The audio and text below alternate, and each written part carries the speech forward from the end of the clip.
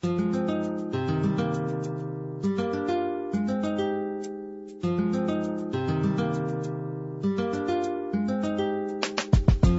you're about to experience is one man's quest to see beyond the tumultuous period we're in and to envision what lies just beyond our grasp, yet well within our reach. Welcome to Larry Rifkin's America Trends, where the future has arrived, and it's just in time.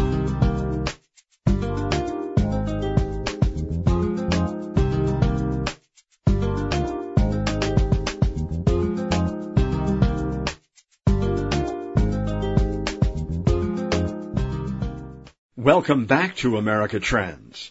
I'm Larry Rifkin. Have you ever banged your head on the debt ceiling? Well, Uncle Sam is about to, unless President Biden capitulates to the Republican House majority and agrees to cuts to the federal budget.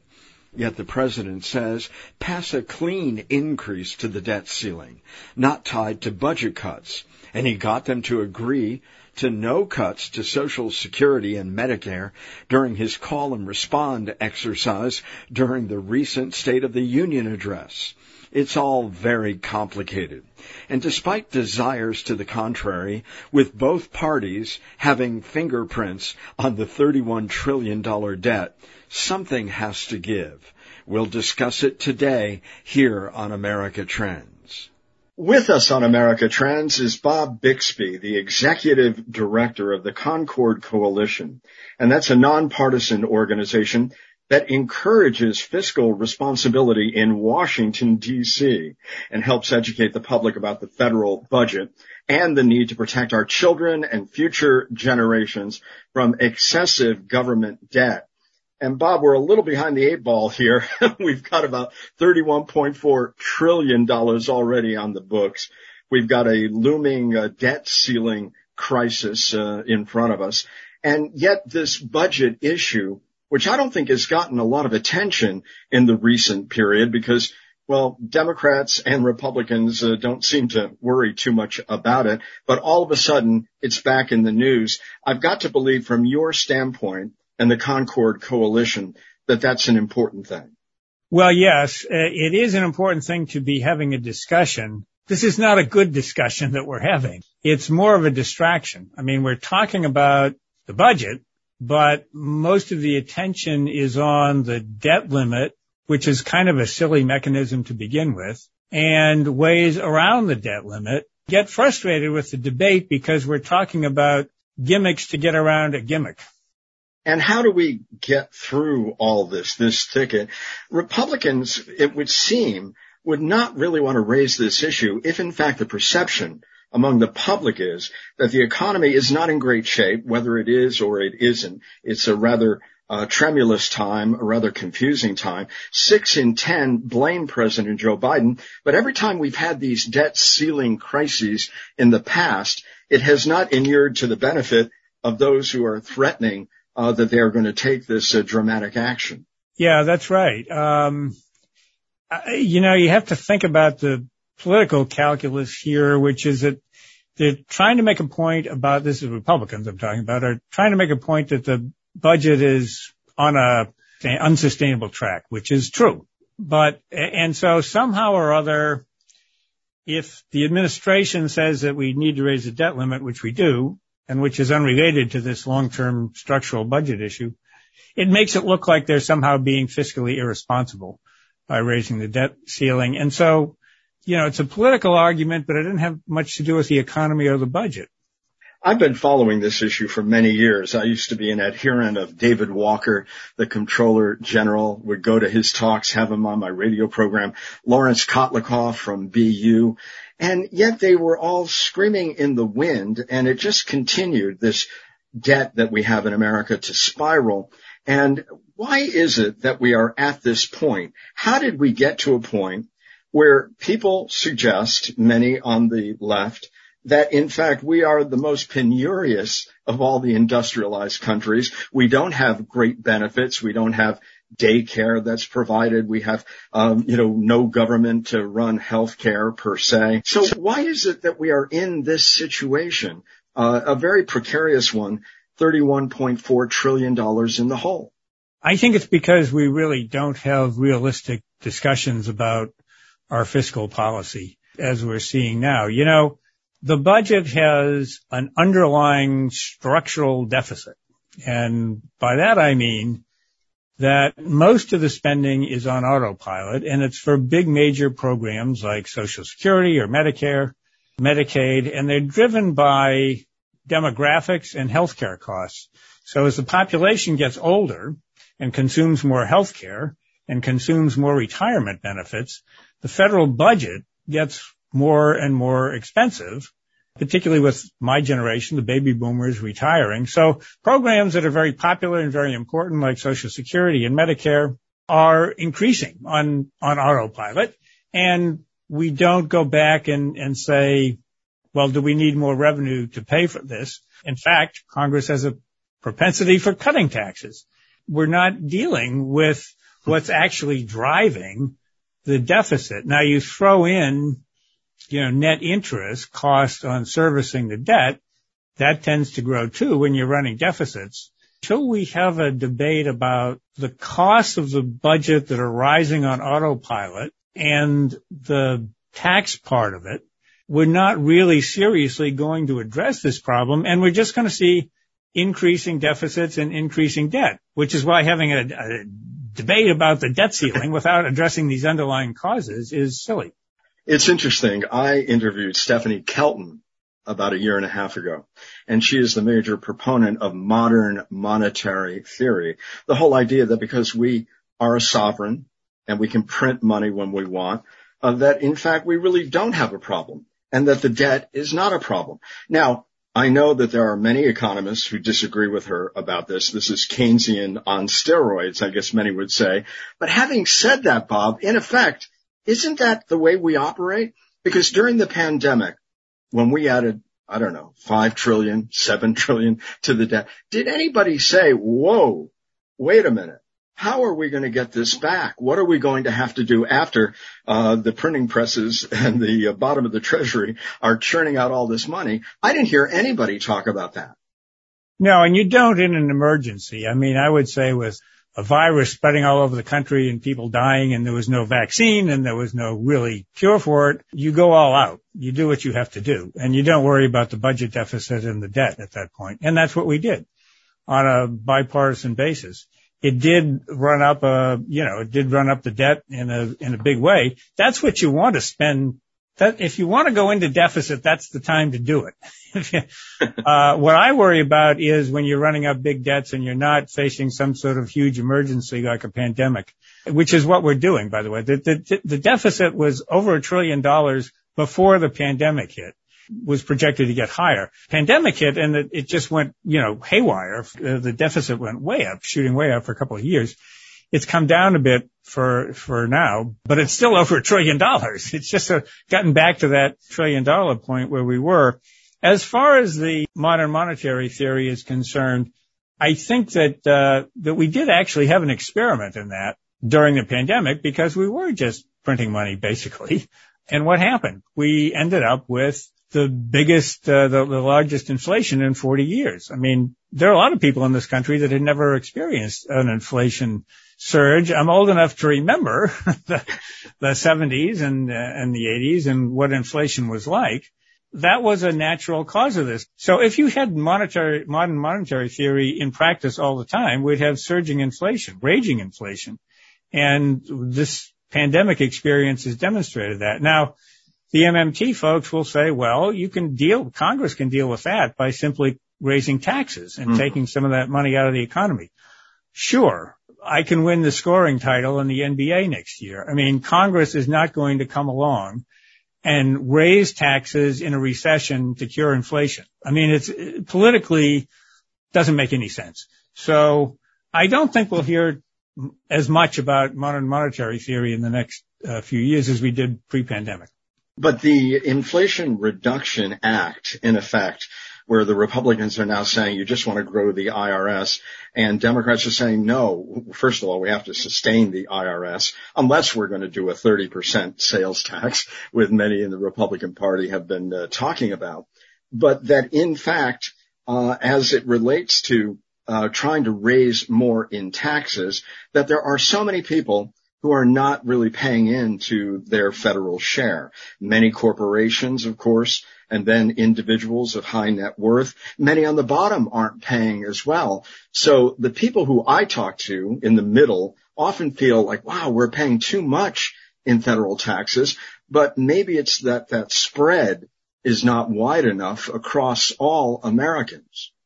Well, I think that provision in the Inflation Reduction Act is very important. The low-hanging fruit of all the ways to bring in more revenue is to do a better job of collecting the revenue that's already owed. You know, the IRS has been starved for resources over the past several years, and, you know, trying to provide them with the tools that they need to do a better job of collecting revenue is important. I personally don't think it's going to bring in quite as much as was projected because, you know, rooting out these things is very difficult. You know, a lot of it is underreporting of self-earned income. It's hard to root that stuff out. But some of the tax avoidance, tax evasion, I think you have to do something like that before you say you're going to raise taxes, because first do a better job of collecting the taxes that we already have. So I think that that's a good provision, and I hope it bears fruit. The whole idea of a balanced budget blueprint over the next decade, according to Douglas Holtz-Eakin, who used to run the Congressional Budget Office, you'd have to cut about $7 trillion in spending.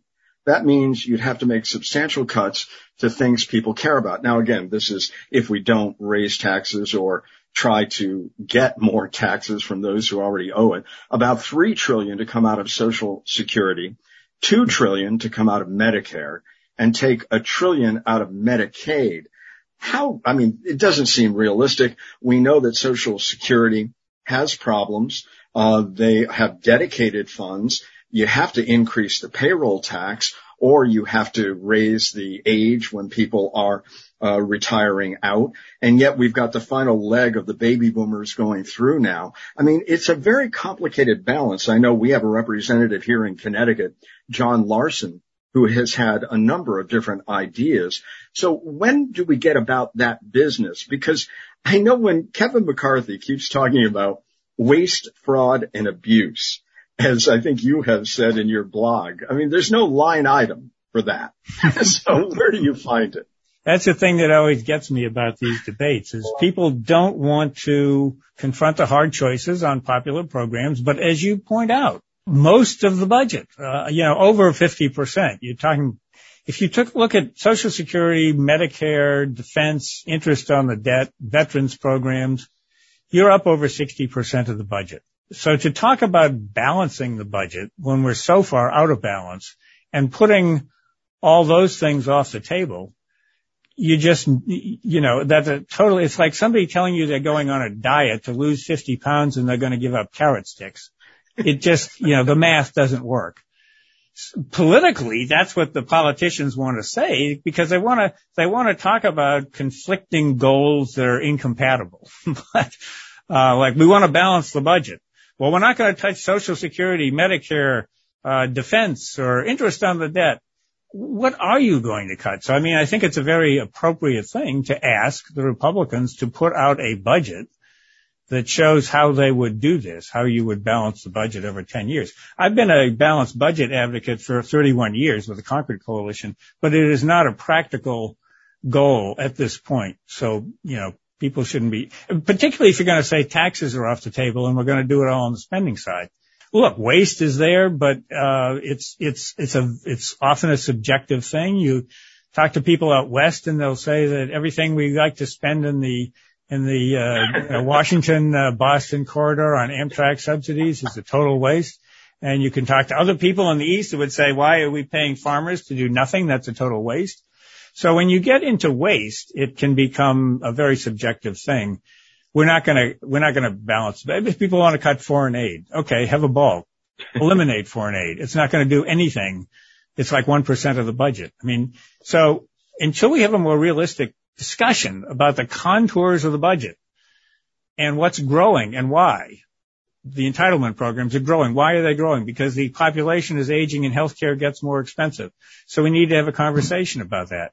Do we need revenue? Do we need to find a way to more efficiently provide health care? Yes, we do. Those are the discussions we should be having, which just as about the third time in the show, I'm sorry to be repetitive, but that's why this whole debate about the debt limit is insane. The last serious man in Congress, I think, to want to deal with this, though I'm not certain if his ideas really hold water, you can help me understand that, was perhaps Speaker Ryan. I mean, he really did want to tackle some of these issues, and there have been Democrats in the past as well. Both parties have brought us to this precipice. Half of the deficit, I believe, is to fund tax cuts, the other half for spending increases. We didn't pay for the Iraq war. I think that was $3 trillion. Democrats now say, it's the Republicans who are so profligate.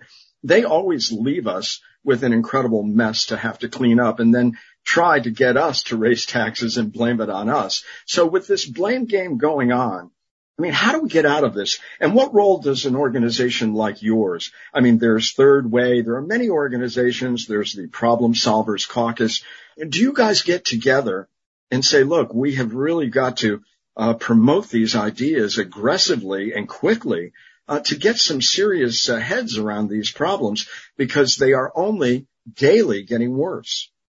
Well, I think the important role for groups like the Concord Coalition and others that you mentioned is, to keep pounding the facts on what the budget is. So when somebody says we're going to cut the Defense Department by, eliminating spending on wokeness, it's incumbent upon us to say that, that doesn't make any sense. Just like there's no line item in the budget for waste, there's no line item in the Pentagon budget for wokeness.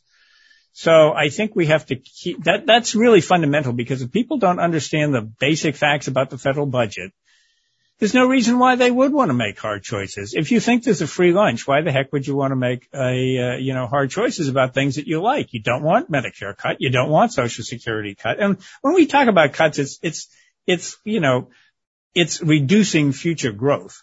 And people don't want to pay more in taxes, or they want to have somebody else pay more in taxes. So I really think that just telling people, reinforcing, here are the basic facts. What do you want to do about them? Democrats and Republicans are going to have differences of opinion based on what they think the best role is for the federal government. And that's the great political debate that we should be having about these things. How do you get that to come about? We used to have much better informed debates about these things all throughout the Clinton years, and then the Bush years, and early in the Obama years. There were commissions, and there were proposals, and there were a lot of these bipartisan gangs and whatever that were working on these things. And, for a while, the budget was actually balanced. We were running surpluses for a few years.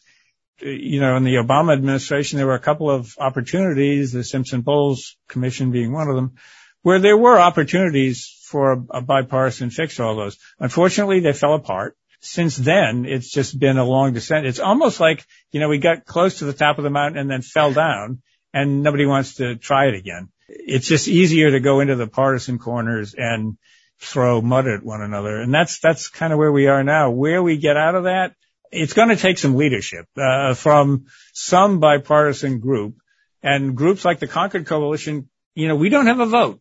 So, I mean, we can advocate, we can educate, but it really ultimately is going to take some leadership from people who have a vote in Congress or a president.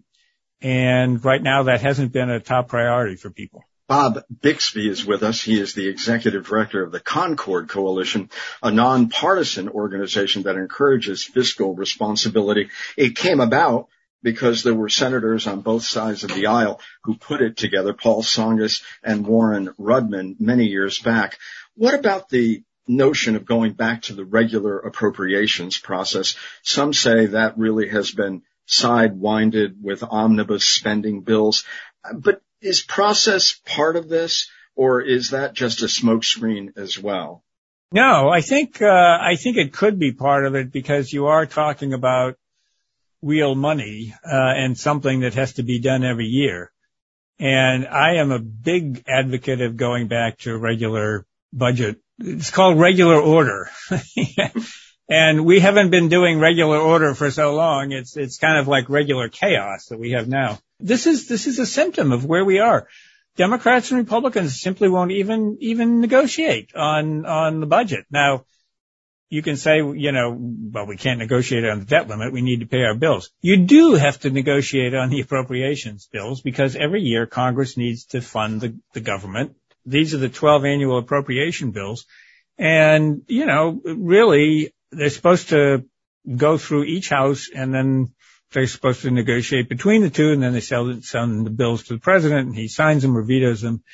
But the reason that we have these omnibus bills is because there's no action that takes place on the appropriation bills during the course of the year. Democrats and Republicans simply say we're not even gonna negotiate on these things, that we're just gonna go our own way. So nothing gets passed. You get up to the end of the year, which is September 30th, the end of the fiscal year. Nothing has happened. The government's about to run out of money, so they have to pass these so-called omnibus bills, or a continuing resolution is another way of doing it.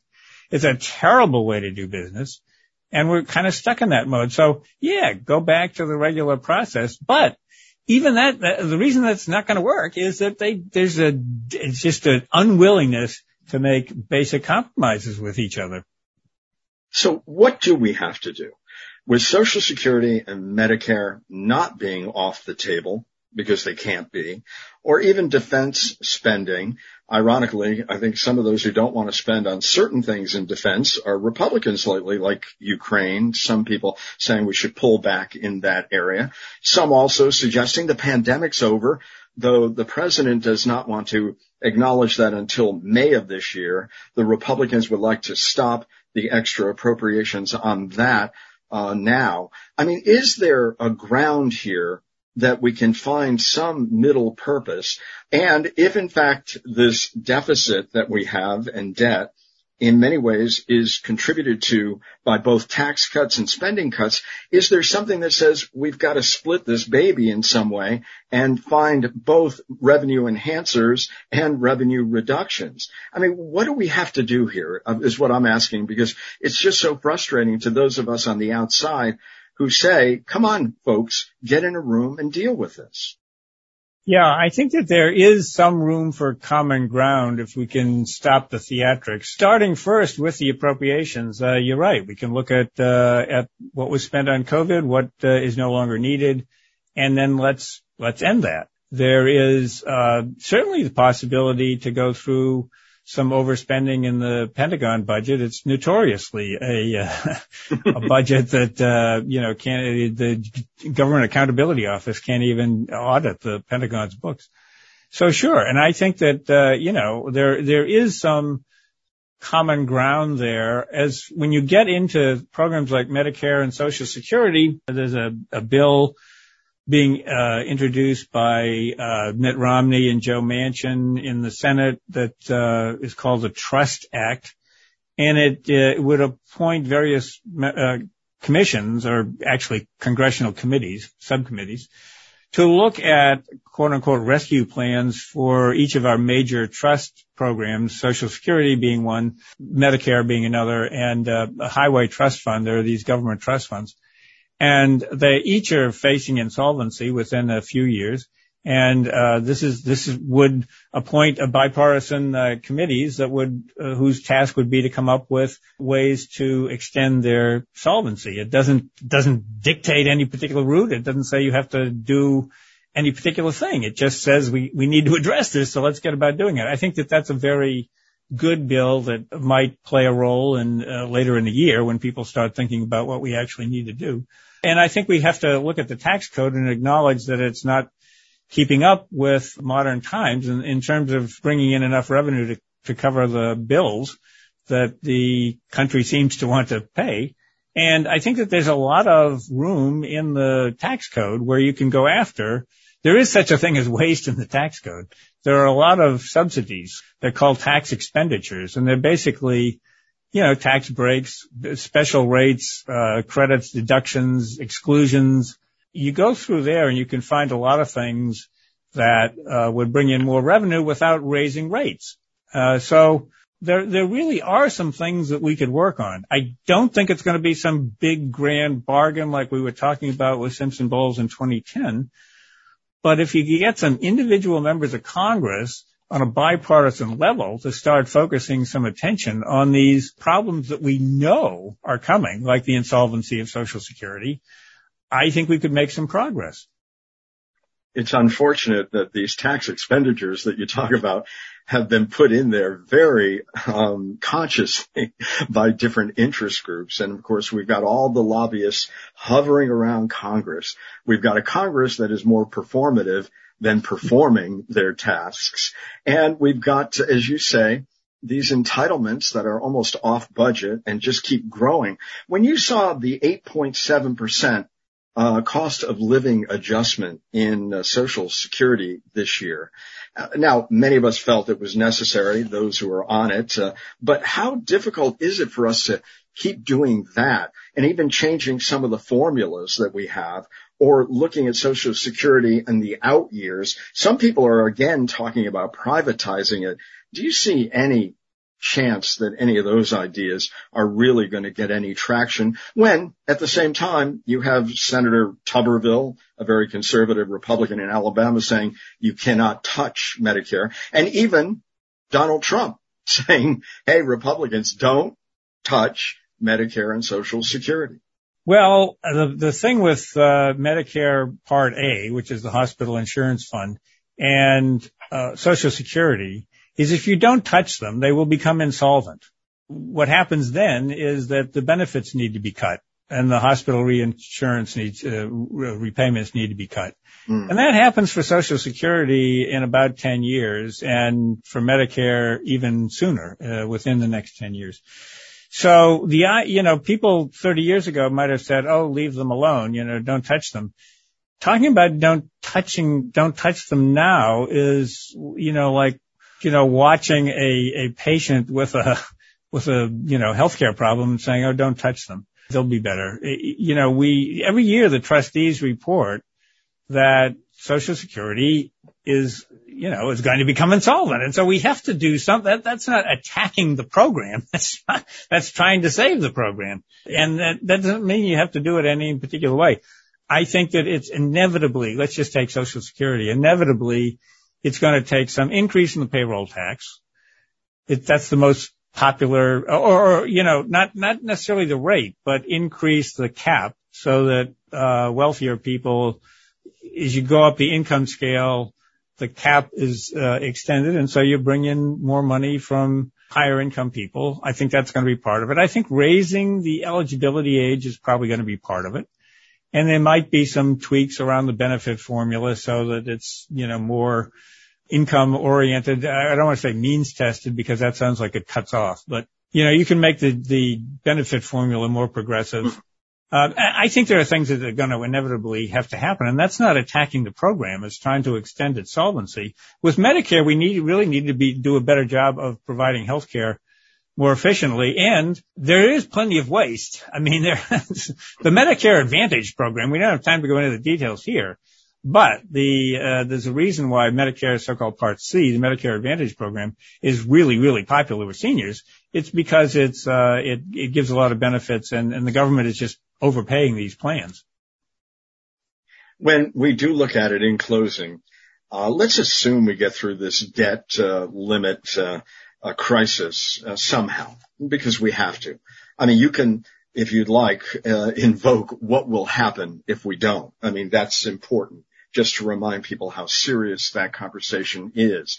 But as we get closer to the 2024 election, and there seems to be no constituency for austerity in either party today, are you hopeful about the near or long-term future as you study this and you work on this problem every day, and still we don't see a lot of progress? In fact, we see ourselves in a very precarious moment in this debate.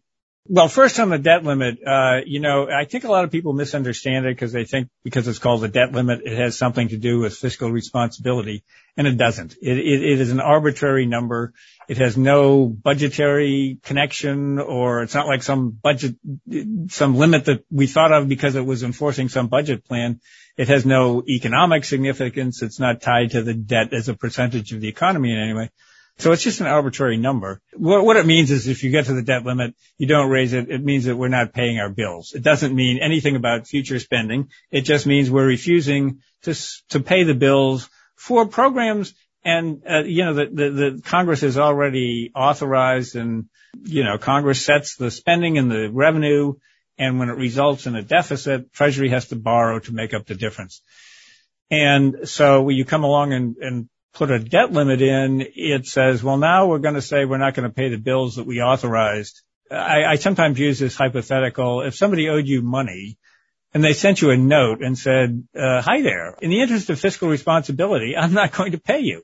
You probably wouldn't describe that behavior as being fiscally responsible.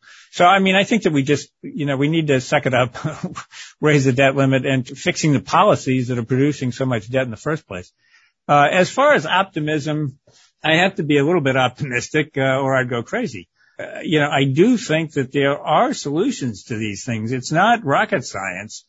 It's just that we have to do a better job of being able to listen to one another and to compromise. And I'm hopeful that maybe younger generations will be better at that than my generation has proven to be.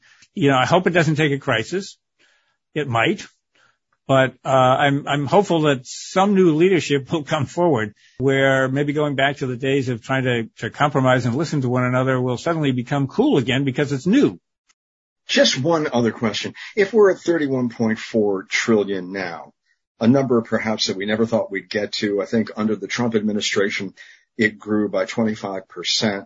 So the question is, when it's the size of GDP, what does that mean? What pressure does that put on a country like ours, which is really the economic force in the world, the secondary currency, and that holds so many opportunities for us and so many options that other countries don't have. So tell us how tremulous that is. Well, of course, a little bit of that does depend on raising the debt limit because we could forfeit a lot of those things if we decided to not raise the debt limit, and then we would default on our bills. They would be delayed. They might not be canceled. It's not like we're bankrupt. We have every ability to pay these bills. But if the world's largest economy and the reserve currency, the dollar, if we just decide to say to people, hey, we're not going to pay all of our bills, that would put in jeopardy our economy and the rational, smooth functioning of world markets. We would end up paying more to finance our debt because people would naturally want a little bit of a risk premium because they don't know if they're going to get paid. But the other thing is, you talked about what does the debt mean for the economy? There's no magic tipping point. It's not like I wish we could say, if you get at a certain point, 110% of GDP and everything falls apart. It's not that way. So we're running this, I think, sort of risky experiment. It's kind of like, how high can we go? I do worry that it's like the frog in the boiling water experiment. And it's the future of today's young people that's at risk because we baby boomers are just saying, yeah, well, this feels great. We can have all these $1 trillion deficits and see, that's not doing us any harm. So light another cigarette. I think that the consequences tend to be slow moving and insidious and will just result in a slower growing economy in the future. And that's, maybe that's not a crisis, but that's a problem. Bob Bixby, Executive Director, the Concord Coalition. If people want to reach out to you, read a lot of what it is that you're writing. And by the way, I love your blogs. They really are entertaining, but also very enlightening. How can people get more information from your organization? Well, they can go on our website, which is ConcordCoalition.org. And Concord is like the grape and not like the airplane. CONCORD. Coalition.org. Thank you very much, Bob, for being with us today here on America Trends. Thank you, Larry.